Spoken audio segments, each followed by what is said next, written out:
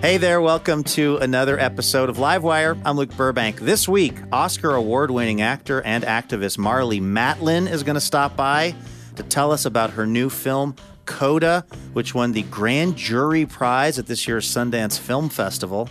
Then we're going to chat with friend of the show, the writer Melissa Febos, about her extraordinary book, Girlhood, which looks at the forces that shape girls' lives and also what that means for the adults that they become. Then we're going to hear some new music from British folk blues duo Ida May. They wrote their latest album by cutting and pasting music riffs and poetry while sitting in the back of a Kia as they rode across the U.S. So we're going to hear more about that. Speaking of trips, we're about to take one together on this week's Livewire. So buckle up, get your snacks handy, and settle in, because it all gets started right after this.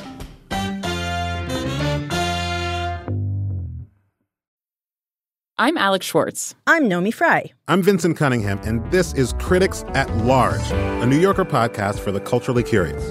Each week, we're going to talk about a big idea that's showing up across the cultural landscape, and we'll trace it through all the mediums we love. Books, movies, television, music, art. And I always want to talk about celebrity gossip, too. Of course. We hope you'll join us for new episodes each Thursday. Follow Critics at Large today, wherever you get podcasts.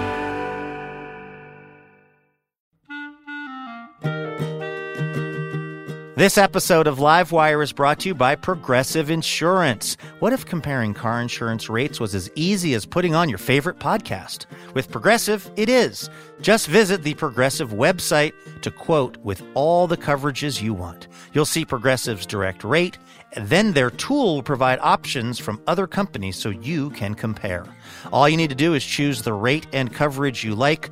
Quote today at Progressive.com to join the over 28 million drivers who trust Progressive. Progressive Casualty Insurance Company and Affiliates. Comparison rates not available in all states or situations. Prices vary based on how you buy. Hey, Elena. Hey, Luke. How's it going? It's going very well. I'm excited to bring you another edition of Station Location Identification Examination. We're not known for our brevity here on Livewire. I'm so excited. Yay! I'm going to give you a mystery place, and you got to try to guess where I'm talking about, okay? Okay. When pioneers arrived in this state, they noticed that there were very few trees, and so it actually became the site of the first Arbor Day. This was in 1872, which has resulted in the planting of more than 1 million trees. Okay. Pioneer, flat place, got to be on the Great Plains somewhere. Mm-hmm. Yes. But 1870, so kind of late. I like how your brain is working. Not a Kansas. It's not an Iowa. Dakotas don't seem to have trees now. Mm-hmm. Nebraska? You are absolutely right, Elena. Nebraska, where we are very happy to have recently started airing on Nebraska Public Media. Amazing. Shout out to all of our Cornhuskers and folks out there in Nebraska. Glad we could plant the tree that is Livewire. It's the beginning of the show. I'm still I'm warming up, okay? It's going to get better from here, I promise. Speaking of which, should we start the show, Elena? In honor of Arbor Day, let's yew it. Is that a tree? Yeah. A yew tree. All right, take it away. From PRX, it's Livewire. This week, actor and deaf activist Marlee Matlin.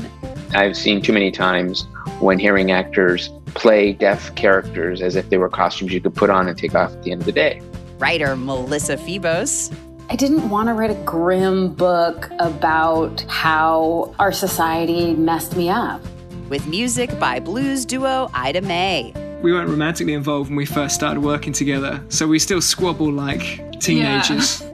I'm your announcer, Elena Passarello, and now, the host of Livewire, Luke Burbank! Hey, thank you so much, Elena Passarello. Thanks to everybody for tuning in this week. We had a really fun show in store for you. We did ask the Livewire audience a question, which was, if you could give the teenage version of you any advice, what would it be? This is because Melissa Febos' book really deals a lot with that part of her life and the effect that it had on her and has on other women in this country. So we're going to read folks' response to that coming up in a minute. First, though, it's time for the best news we heard all week.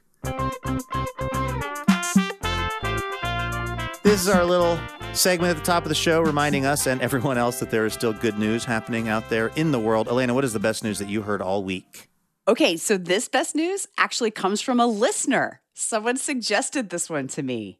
Hey, all right. If you have ideas, send them in. We're always up for good news that the listeners have identified. And send the best ones to me. Yeah, definitely. Send the easy ones to me, please. Give the hard ones to Elena. She'll figure it out. Well, this one isn't hard, but it is a little scientific. It's from listener Kathleen of Corvallis, Oregon. Hey, Kathleen, what's up?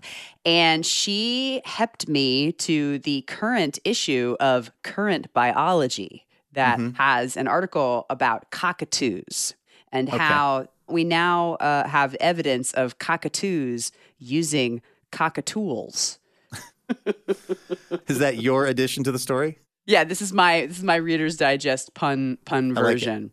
I don't know if you know this, but learning to use different tools, like when an animal learns to use different tools to achieve the same specific goal, that has been considered really rare in the animal kingdom. They really think that only primates do it, or they did. So this study actually is among a few studies that is kind of diversifying that and showing that tool usage is inherent to other species like cockatoos, because there are these cockatoos on Tanimbar Island in Indonesia that a group has been studying for about 5 years. And not only do they take little sticks and use them to eat sea mangoes. They use them as wedges, right, to wedge open the sea mangoes. They use them as knives to stab the sea mangoes. And they use them as what they call spoons, but really it's more like Fun Dip. You know, remember how you get Lick-a-Maid when I was a kid. Lick-a-Maid. Yeah, you know, here's what we should sell to children. Just little pouches of white powder that makes them feel excited. Yeah. But so it's not just that they use these tools. It's that they aren't genetically predisposed to use these tools like other birds, like corvids are. And it's that they fashion the tools. So they don't just pull the sticks off. They whittle them to serve their desired effects. And this is only a few cockatoos among this group. And the thing that I really love about it is it reminds us that we need to look at animal complexity and animal behavior in very diverse, widespread ways, and not this like chain of evolution that ends in humans. Right. Well, if we can, Elena, just recenter humans in the conversation. My best news comes from France this week, where this 107-year-old woman in France is releasing like her 6th piano album. And I just thought, oh, that must be a typo, because to be 107 and to still be recording music and putting it out is like incredible. Well, it wasn't a typo. It's really the story of this woman, Colette Mays. She's 107 years old. She started playing the piano in France when she was 5. Of course, this was at a time when there were all kinds of expectations around women and what they should and shouldn't be doing. And so her family, that seemed fairly well-to-do, didn't think that playing the piano was a respectable thing for a woman to do. So they let her play, but it was never with the intention of it being her profession. It was just kind of a hobby. In fact, there was the big sort of audition for her to get to the next level of this prestigious academy that she was going to. And her parents went out of town and they made her stay in the maids' quarters. They wouldn't let her stay where the piano was. It's some real like Cinderella vibes going on. Oh. So she didn't pass into the next level of this prestigious academy. Anyway, she goes on to sort of live her life. She's becomes a single mother, which was not done at the time. Whoa. And so she was disinherited by her family. So she worked as a teacher. But she always just loved the piano. She had one son, and he just noticed that his mother he said that she sort of breathed through the piano. She would spend hours and hours a day on that thing. And so finally, when she was in like her 90s, he said, should we record some of this piano playing? And she consented, even though she's very humble about all of this, Colette is. And so he got somebody in there to record, and they put the album out, and people loved it. And so she's been recording albums of piano music like from her 90s up until now, and she is still very spry and able to play and doing amazing stuff. So this isn't she's released 6 albums over the course of like a 70-year career. It's like in the last 17 years. That's so beautiful. It was like 0 to 90, no albums. And then like 90 to 107, very, very prolific. Amazing. Knowing that there's maybe not just a second or third act, but 4th, 5th, and 6th acts for all of us, that, for me, is the best news that I heard all week.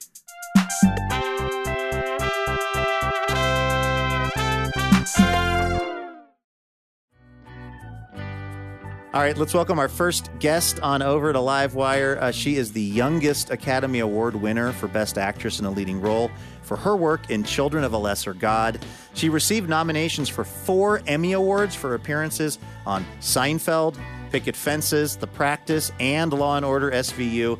And as if all that weren't enough, her latest film, Coda, won both the Grand Jury Prize and the Audience Award at this year's Sundance Film Festival. Marlee, welcome to Livewire. For our radio listeners who can't see what we're doing, we're also being joined by Jack Jason, who is Marlee's longtime business partner and interpreter. Marlee, congrats on all the love this film is getting. Thank you so much. Thank you. Hello, everyone who's listening, except for the deaf people who can't hear me. Anyway, no, I appreciate the opportunity to speak with all of you. It's really exciting, and it's an exciting time. I thought it was interesting that your character, who is the mother in a family where the mother and father are deaf and one of their children is deaf, I don't know how to put this delicately, she's not the greatest mom. Let's just say this, she's complicated. Was that part of the attraction to the role? Well, I mean, I'm a mom of 4, and I know how difficult it is. Jackie and myself as mothers, we have strong maternal instincts, if you want to put it that way. So it's just that we approach it a different way. I mean, she had a different experience than I did growing up. Jackie did. I wouldn't say she was not a good mom. She's just a different kind of mom in that, she left her home, which was all hearing, and now she married a deaf man. And so she probably found the hearing world a little bit daunting for her. And she chose not to integrate herself into the community because of the way she was raised. She was always praised for her beauty, and she eventually became a beauty queen. And that's all she felt she got from her family, who, didn't quite know how to communicate with a girl who was deaf. So because of that, she probably made sure when she became a mom that she would have a different approach. And she hoped that it would be with communication in the languages she's comfortable with, because she married a deaf man. She had a deaf son. But then what happened was she got a hearing daughter. And so, listen, she loves her daughter. She doesn't love her daughter any differently or less than her son, but her perspective was probably different as a result of the fact that she's hearing. There's a really poignant moment in the film where your character sort of levels with her daughter who's hearing and says, I was sort of hoping you would be deaf. So that we could have a closer relationship, or what she thought might be a closer relationship. As a person who was deaf in a hearing family, your parents all learned ASL, and your family really did what they could to sort of support you and be able to have a fluid communication? I wouldn't say that they were fluent in ASL. I became fluent at lip reading, and I then matched that up with their ASL as best they could. I mean, it would have been nice if they were more fluent, but naturally, I didn't even think that way when I was growing up. I didn't have the sense of, why don't you sign better as well as I do? I didn't have that sense from them. I just was a kid who was fiercely independent, and I was extremely curious, and I was always asking questions, as opposed to wallowing in self-doubt. I mean, I was busy exploring. I was busy making friends. I was out there doing so many things that my parents and my 2 brothers gave me a foundation that I could be independent like that. Did I hear right that you approached Henry Winkler when you were like 12 and the Fonz, for people who have forgotten, and told him that you wanted to be an actor, and then years later you end up being an Oscar-winning actor, and you're like crashing at his house with his wife? That's absolutely right. So what happened was he came to visit us in Chicago. He was there for a charity event, and I happened to be working and performing at the Center on Deafness. That's where it's where I began my acting career.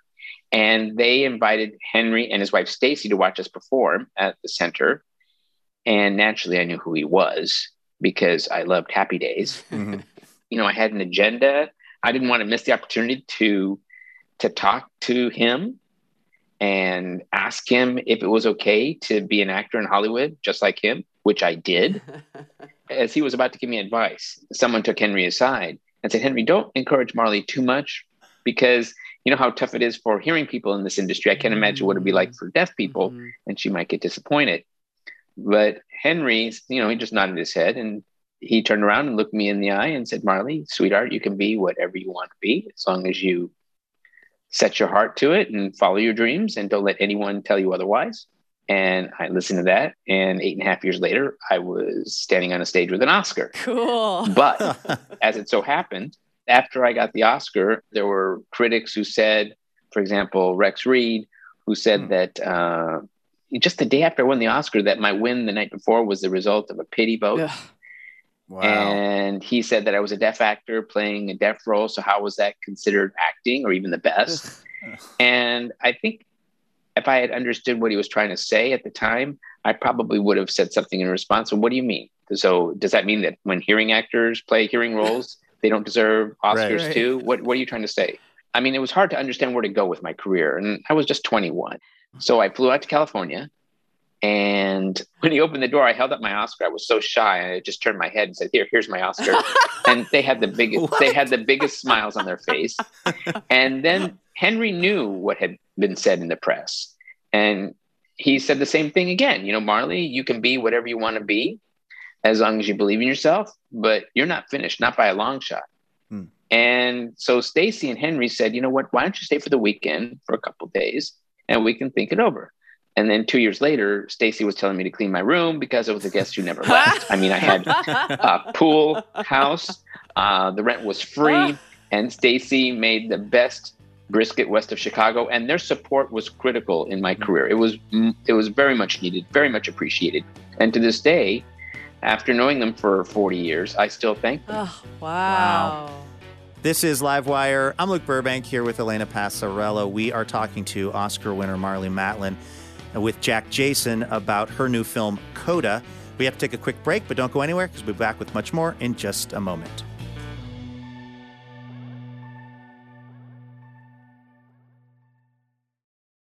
Hey, Elena. Hey, Luke. I didn't see you there. It's that time of year again. My seasonal allergies are back. Oh, congratulations. But also, it's our spring member drive, which is happening right now through May 17th. Oh, I like that much more than seasonal allergies.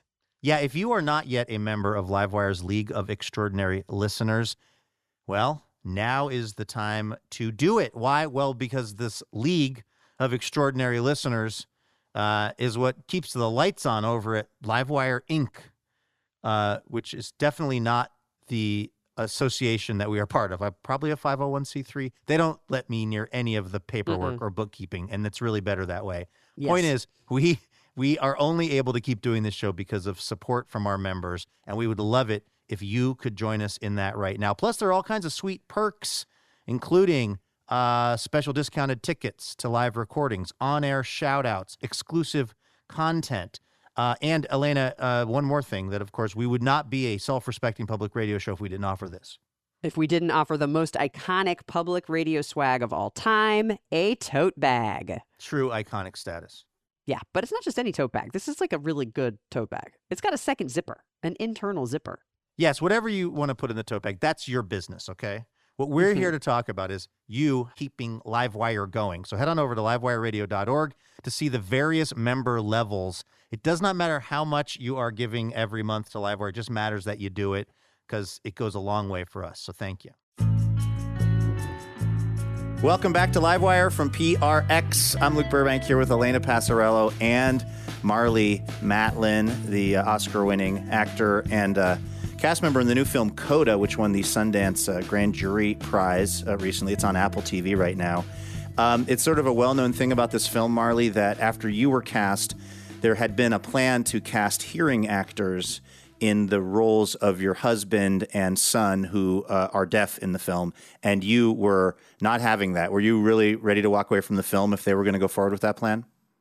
Well, I mean, I've had the opportunity to be in this business for 35 years, and not to denigrate or, say something bad about the industry. I think they're on a learning curve, and whether I just left it alone or decided to walk away, I think when it came to casting, I guess as I got older, I have had enough. I've seen too many times when hearing actors play deaf characters as if they were costumes you could put on and take off at the end of the day. I just said I was tired of it. I really was. So I felt comfortable in saying and making noise because I didn't want to do this alone.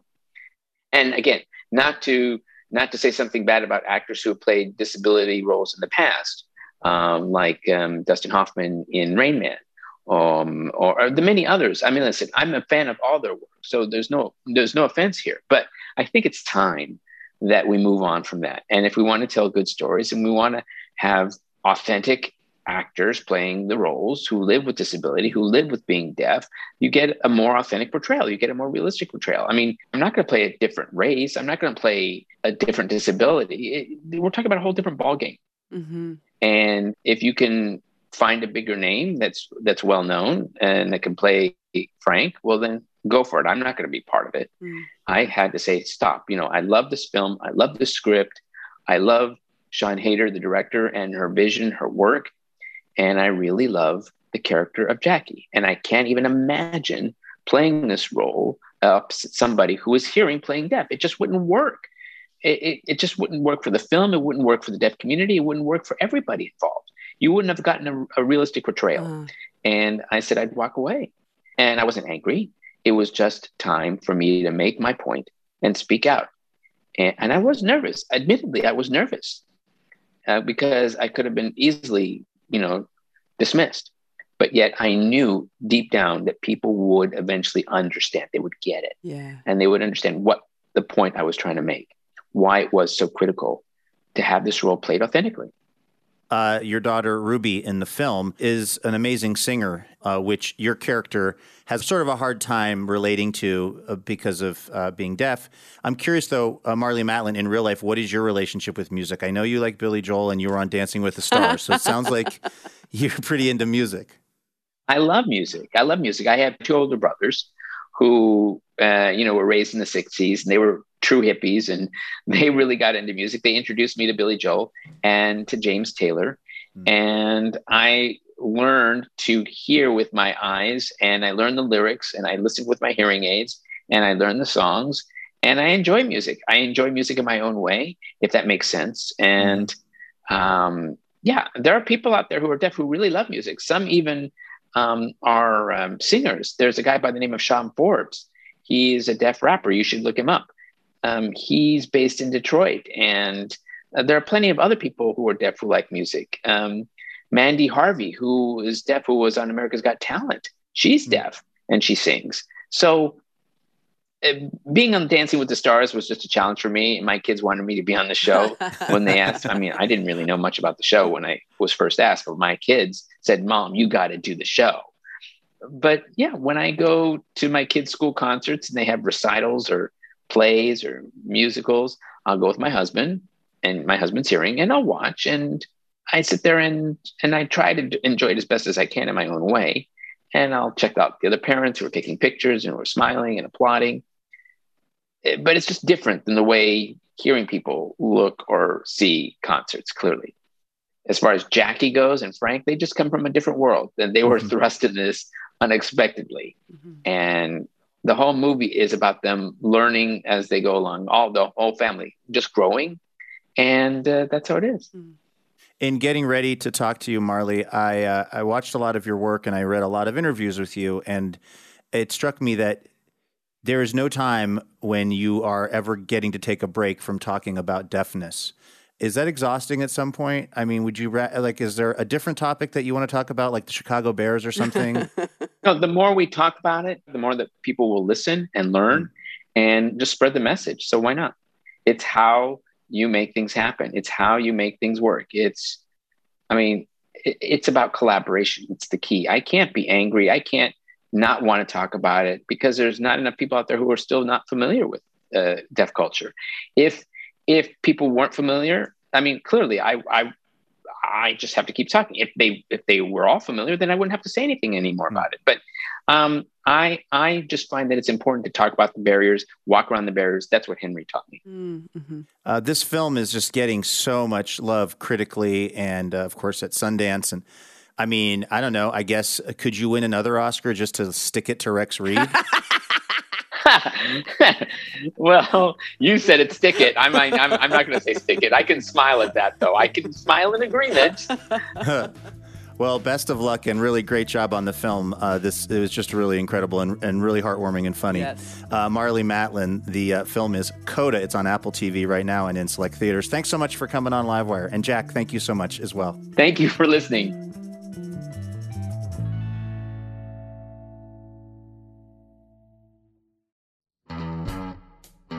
Hey, special thanks this episode to Chris Becker of my old stomps, Port Townsend, Washington.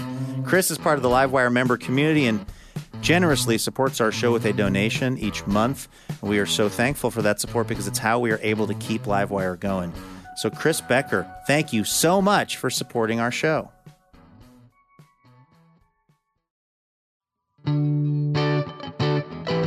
This is Livewire. Of course, each week we ask the Livewire listeners a question. This week we asked if you could give the teenage version of yourself any advice, what would it be? Folks have been sending in their responses. Elena, you've been gathering those up. What are people saying? Here's one from Christine. Christine's advice: cancel that perm appointment. Did you ever have a perm, Luke? I did not, but my mother got many a perm at the beauty school. Because, yeah. You know, it was Cheaper. pretty much free. Maybe you just paid for the chemicals or something. Uh-huh. And, you know, I'd sort of walk down there, you know, after baseball practice because I was trying to bum some money off her for, you know, candy cigarettes or something. And just the smell of the beauty school permanent solution is just like a very strong sense memory for me. My mom gave me a series of home perms in the 80s, and I remember that smell really well. And then I had really long, straight hair. I would just look like a standard poodle for about 72 hours, and then I would have my regular hair again. I don't feel like anything got better by being permed, and yet it was often the solution. People would just keep perming their way out of the situation, and it would never get better. I was watching a documentary about the painter, Bob Ross. Oh, yeah. And, you know, he had a perm. And he used to call it, his hair, that kind of sort of wild hair that he had for his most popular days on public television was definitely a perm. And when he needed to get a new one, he would say, I need to go in and get my springs tightened. That was Bob Ross talking about his perm. All right, what's some other advice that our listeners would give to their teenage selves? How about this one from Sarah? Sarah says, stop caring about what boys think. You're going to marry a woman. That probably would save young Sarah a lot of time. I'm sure there are many, many people who would give themselves that advice. You know, obviously everyone is on their journey, but it's weird how much stuff we spend kind of concerning ourselves with, particularly when we're younger, that you look back later and you're like, well, that was not the tree I should have been barking up. Yeah, and I married a man, and I should have cared a lot less about what boys thought. So that's a good point. I don't think it even matters who you end up attracted to. It's just, you know, maybe our teenage selves could all use a little bit less insecurity, I guess. All right, one more before we get out of here. Piece of advice that a listener wants to give to their teenage self. This one works. It's from Tara. It works for both Tara's teenage self and for me. You will find your people, or they will find you. You're all looking for each other, and none of you know it yet. Wow. What a lovely thing. Oh, that's so beautiful. It's this idea that you just got all these little points of light circulating, kind of moving around, and they're in a sort of long-term way moving towards each other, even if they don't realize it. Yes, I love that one. Hooray for Tara. That one's great. That's great. All right. We're going to have another listener question at the end of this episode, so do stick around for that. In the meantime, let's welcome our next guest onto the program. She is a critically acclaimed writer. Her work has covered a wide range of experiences. In Girlhood, her latest collection of essays, she blends investigative reporting, memoir, and scholarship to discuss the forces that shape girls and the adults that they become. We are so thrilled to have her back on the show to talk about it. Melissa Febos, welcome back to Livewire. Thank you. I'm so happy to be back. It's a really incredible book. I'm curious, what were you sort of setting out to explore with it? I mean, obviously girlhood, but like specifically, what did you sort of want to talk about? I know what kind of answer you're looking for, but I'm going to tell you the truth instead, which is that I did everything I possibly could to avoid writing this book and really sort of told myself that I was not writing a book for 90% of the time I was writing the book. And so it was only sort of afterward that I figured out what I was doing with the book, which was sort of rewriting the story of my own adolescence and like the comprehensive mind heck. The mind bleep. Of, you know, being an adolescent girl in America and sort of how that shaped my mind going forward and the extent to which I found it possible to sort of undo that, mind leap. I'd read an interview you did where you said, you didn't really want to be sort of opening a vein, as they now say, on each page of this book because, you've written other books that have been really well received and are beautifully written books, but they're about, pretty serious topics, drug use and, working in the sex industry. And here you are with this book that's also very powerful emotionally, but it sounds like you were kind of trying to not do a third book where you're just kind of in a very deeply emotional place. Yeah, I mean, there's that part of me, which like anyone who's been in therapy for a long time is going to relate to, where I was like, come on, aren't we done yet? And of course, we're never done. The more we dig, the more there is to dig. But I didn't want to write a grim book about how our society messed me up. Like, I already know that. All of us sort of already know that, right? So I wanted it to be a book about restoration and about hope and about joy and about orgasms and about like how to have a beautiful life within the constraints of that fact and sort of what kind of agency is possible once we've recognized the ways we've been constrained. Was there a moment in the process of writing these discrete pieces that eventually became a book that energy came in? Yeah, I mean, I think the energy was sort of there, nascent. I just wasn't really aware of it. But for me, I think it sort of breached my consciousness. There's a very long essay in here, which I did this in my last book, and I swore I wasn't going to do it again. But there's like a really, really long essay about going to a cuddle party and a million other things.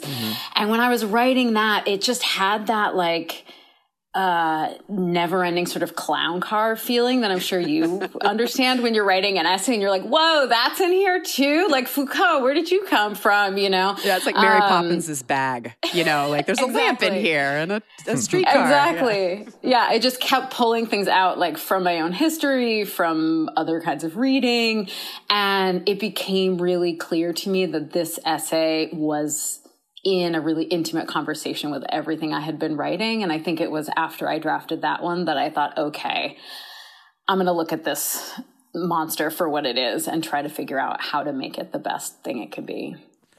This is Livewire. I'm Luke Burbank with Elena Passarello. We are talking to Melissa Febos. Her new book is Girlhood.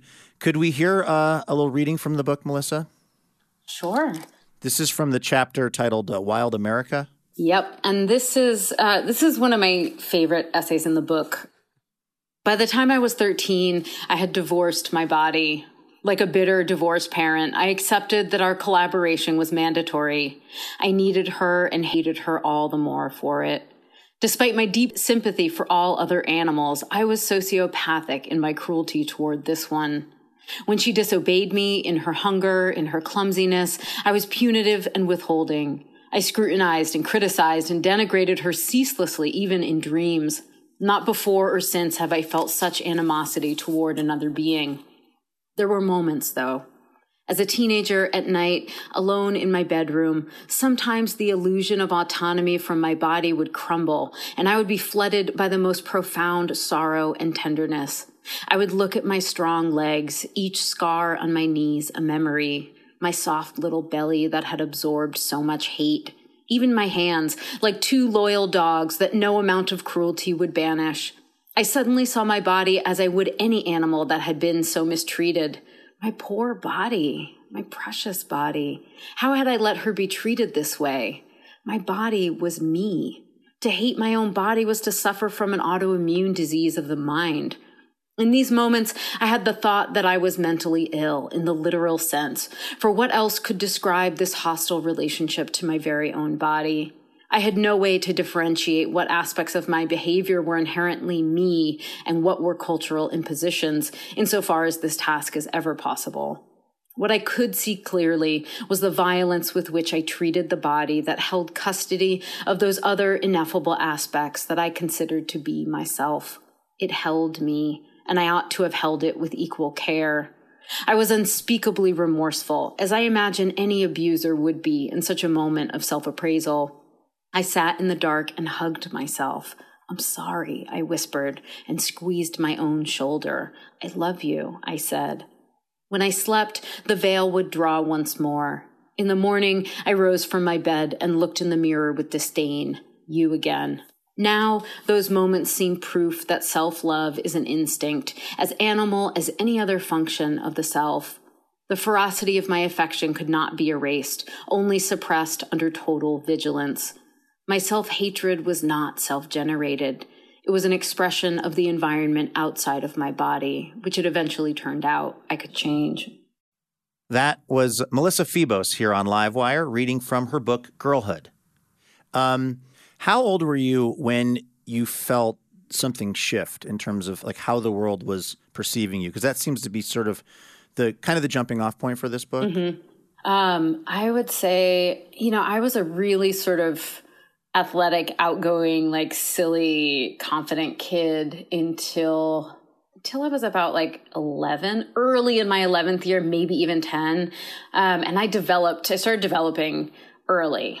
And that was really sort of the shift when I started to sort of feel much more conscious of being in a girl category, which was partly a privilege. It took that long because I had a family that was very careful to sort of not do that. And it wasn't until sort of the outside world was like, no, you can't dress like that. You can't act like that. This is actually what your body means, that everything started to change.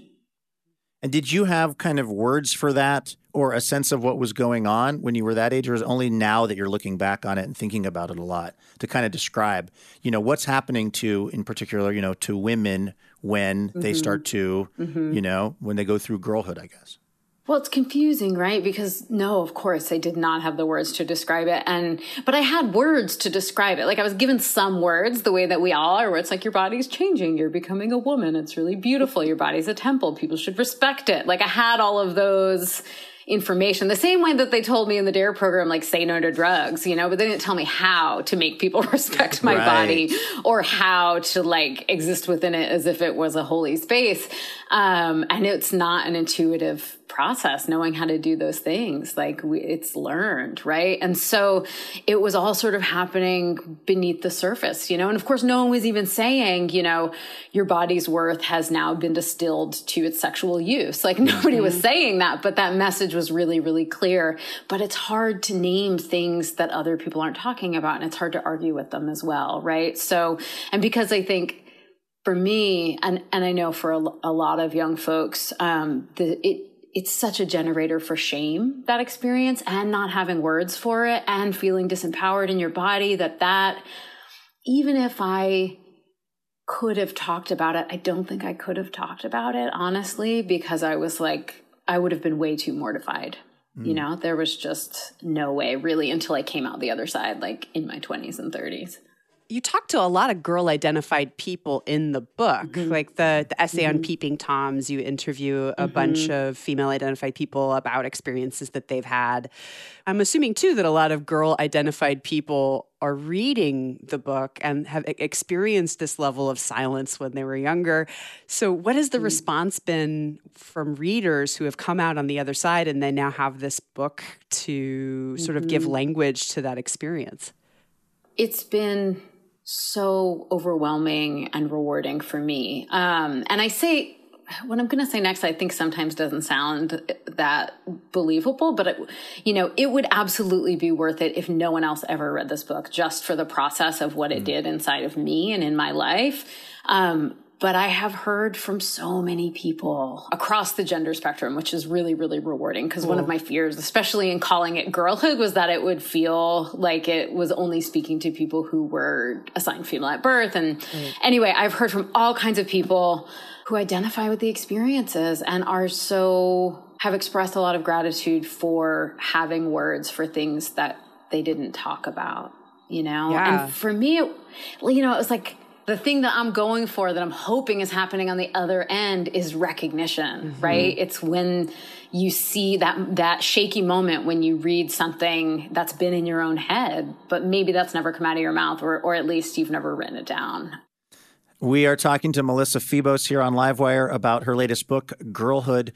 I think that, you mentioned, Melissa, that you were hoping that the name Girlhood didn't make this seem like it was just a book for women to read. And I have to say, as like a cis male, I've just found this to be so illuminating because obviously there's a huge amount of privilege around being in the body that I'm in, and there's just so many things that I don't ever think about in the world. And to read you and the other people in this book talking about what your experiences are, like I do feel like it's actually kind of as important a book for men to read as well as people who've been through this. That is so gratifying to hear, because that is exactly my hope for this book, that I was going to sort of offer my experience and the experiences of the people that I spoke to and have that be sort of a bank of information of stuff that we don't talk about, or that is not widely talked about. And it's interesting, as I was writing it, there are men in this book, some of them in unpleasant interactions. And,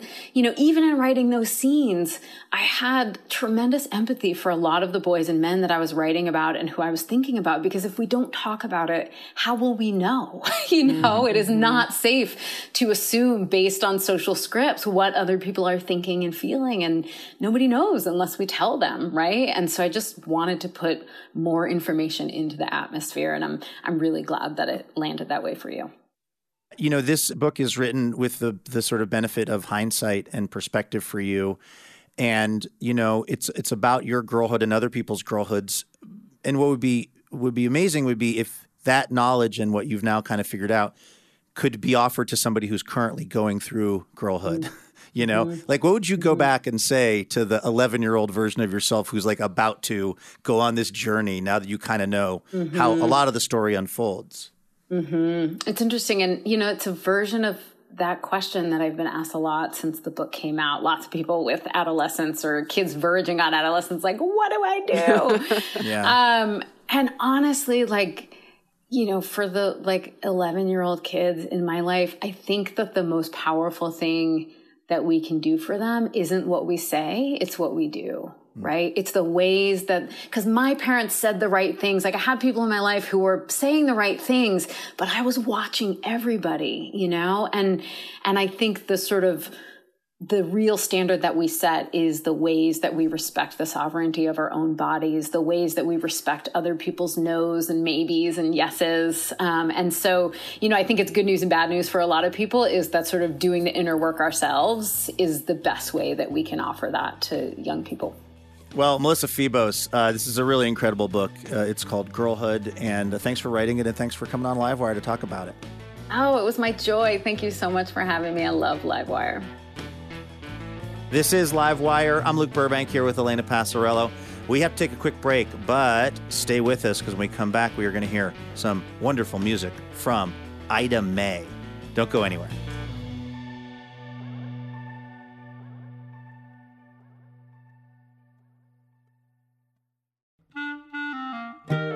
Livewire is thrilled to be partnering with Portland's own Portal Tea this season. Formerly known as Tea Chai Tay, Portal Tea is the premier tea company in the Pacific Northwest. And they make one-of-a-kind, handcrafted tea blends like cinnamon churro chai and blueberry cream Earl Grey. Use the code LIVEWIRE, all lowercase, for 20% off at portaltea.co.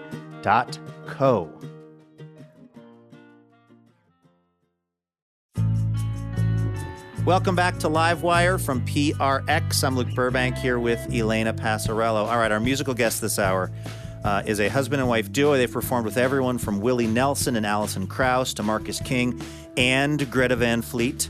No Depression calls their music endlessly engaging, and American Songwriter calls their latest album a varied, enticing, and alluring listen. Ida May, welcome to Livewire. Thank you so much for having us. I know that you have been playing in the live setting again, and you're kind of heading all over the world. So thanks for taking the time to sit down with us and play a song. I'm curious, Chris, if I read right, you kind of got your start in sort of what would be considered alternative rock and grunge. And the stuff that I've listened to from Ida May is just sonically a big departure from that. Like, how did you end up where you are now from where you started out? Yeah, that's a good question. Well, me and Steph grew up on a pretty strict diet of kind of British folk music, and then that slowly turned into rock and roll, discovering Detroit bands like, the White Stripes and The Go and Von Bondies and stuff like that. So when we kind of started, that's where we were at. We kind of traced back to very early blues music and very early folk music, and we kind of, our first outfit was a rock and roll band. So me and Steph were in this grungy, punky rock and roll band. And as that kind of came to a standstill and an end, we ended up deciding, okay, we want to do Ida May, but we want to do something that's very gentle and let the songs speak for themselves, really. How long have you been collaborating, both romantically and also musically? Because it sounds like you've been on this journey together from a pretty young age. We have, yeah. I mean, we got signed in our first band when we were 19. Wow. And then we just disappeared off around Europe for a number of years. And then, still going now. I won't say how long because that'll tell you how old we are. Well, what's that like to have a sort of a creative partnership for all those years? Because, like, you're both evolving your, like, taste and kind of your sense of the kind of music you want to make, but you're also doing it while in a relationship with this other person. To be honest, it's all we kind of really know because we've been doing this since we were so young that, especially in creatively, we're almost kind of always on the same page. Yeah. Kind of 90% of the time. Weird, It's a little bit strange. Well, I think we're lucky there. Even when it comes to artwork or lyrics or melody writing or arrangement, we very quickly kind of have a gut reactions that are very similar. And I don't know, it's strange. You kind of have this creative compass that slowly aligns. So, you have the decision-making process is made much, much faster. We weren't romantically involved when we first started working together. So we still squabble like teenagers sometimes. That's as bad as it gets, as we squabble, We do. But that's about it. I understand that you wrote this record while road tripping around the U.S. How does that work? I hear artists talk about that. Like, are you driving down the road and you see something and you just make a note in a notebook? Like, write a song about that, roadside stand? Or, like, how does that actually work? It was actually completely odd. It was actually kind of harder than that. So we had a driver for some of the shows, and he was driving his Kia car, and I was cooped up in the back, surrounded by flight cases and amplifiers and what have you. So, and I would actually, because I was like, how are we going to write this record? We're constantly touring on the road with everyone saying yes to everything. So I actually had like phone recordings of guitar riffs and stuff and chords and that sort of thing on my voice memos. And I was writing poetry at the same time, again, on the notes on my phone. And I ended up in the back of this car just on earbuds, piecing together the lyrics and poetry with the riffs that I'd already written. So I kind of ended up writing a lot of the songs without even a guitar in my hand. I kind of jigsawed them together. It was quite strange. Wow. In the back of a Kia. Yeah, yes, Kia. In the back of a Kia. Glamorous. To be precise. Yeah.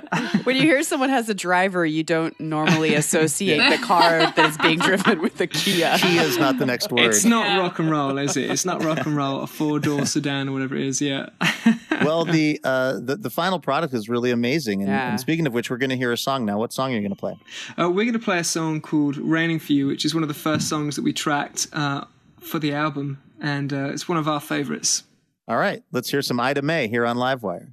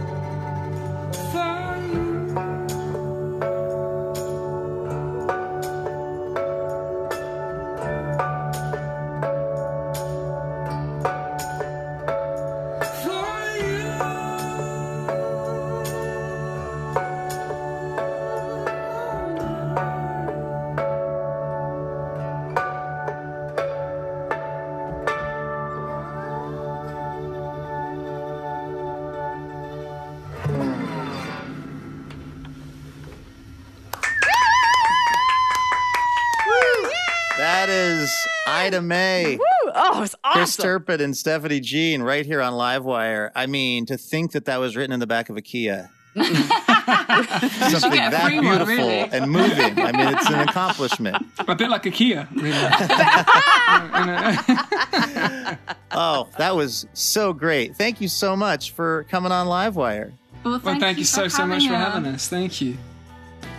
That was Ida May right here on Livewire. Their album, Click Click Domino, is available now. All right, before we get out of here, a little preview of next week's show. We're going to be talking to Jamie Loftus about her podcast, which takes a look at the literary classic Lolita from a feminist perspective. Also, genius comedy person Demi Adigi-Ebay will swing by and explain how he's basically, as they say, been breaking the internet once a year for the past 6 years. Plus, we'll have some incredible music from The War and Treaty. They are a married duo, and the husband, Michael, he actually learned how to play piano while he was deployed to Iraq. The piano that he learned on was once owned by Saddam Hussein, if you can believe that. So we'll hear more about that from them next week. And as always, we're going to be looking to get your answers to our listener question. Elena, what are we going to be asking the Livewire listeners next week? Oh, I love this one. What would your podcast be about? Well, considering we'll all soon have one, people should get their topics in order. Yeah. If you have an answer for your future podcast that you're going to be creating, go ahead and send it to us by way of Twitter or Facebook. We are at Livewire Radio. All right, that's going to do it for this episode of the show. A huge thanks to our guests, Marlee Matlin with Jack Jason, Melissa Febos, and Ida May. Livewire is brought to you in part by Alaska Airlines. Special thanks this episode to Joshua Leake and the Portland Film Festival, which runs from October 6th to November 8th. You can find out more about the festival over at portlandfilmfestival.com. Laura Haddon is our executive producer. Heather D. Michelle is our executive director. Tim Harkins is our production director. Our producer and editor is Melanie Sepchenko. Our assistant editor is Trey Hester. And Stephanie Moore is our social media manager. Our music is composed by A. Walker Spring. Molly Pettit is our technical director and mixer. Additional funding provided by the James F. and Marion L. Miller Foundation. Livewire was created by Robin Tenenbaum and Kate Sokoloff. This week, we'd like to thank member Chris Becker of Port Townsend, Washington. For more information about our show or how you can listen to our podcast, head on over to livewireradio.org. I'm Luke Burbank. For Elena Passarello and the whole Livewire crew, thank you for listening, and we will see you next week.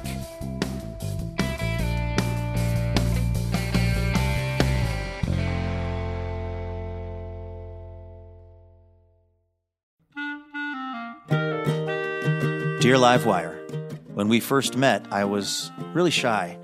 I had no idea we'd spend so much time together or that you'd be one to fill my heart with joy and make me want to be a better person. Oh, I'm sorry, I didn't know you were here. I was busy reading a review from one of our many rapturously smitten listeners.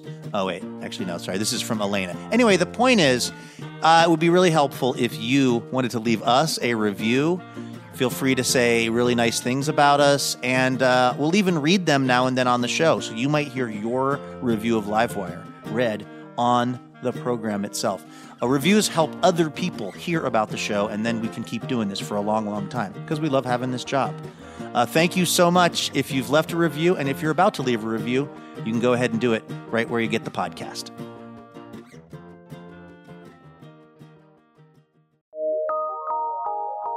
From PRX.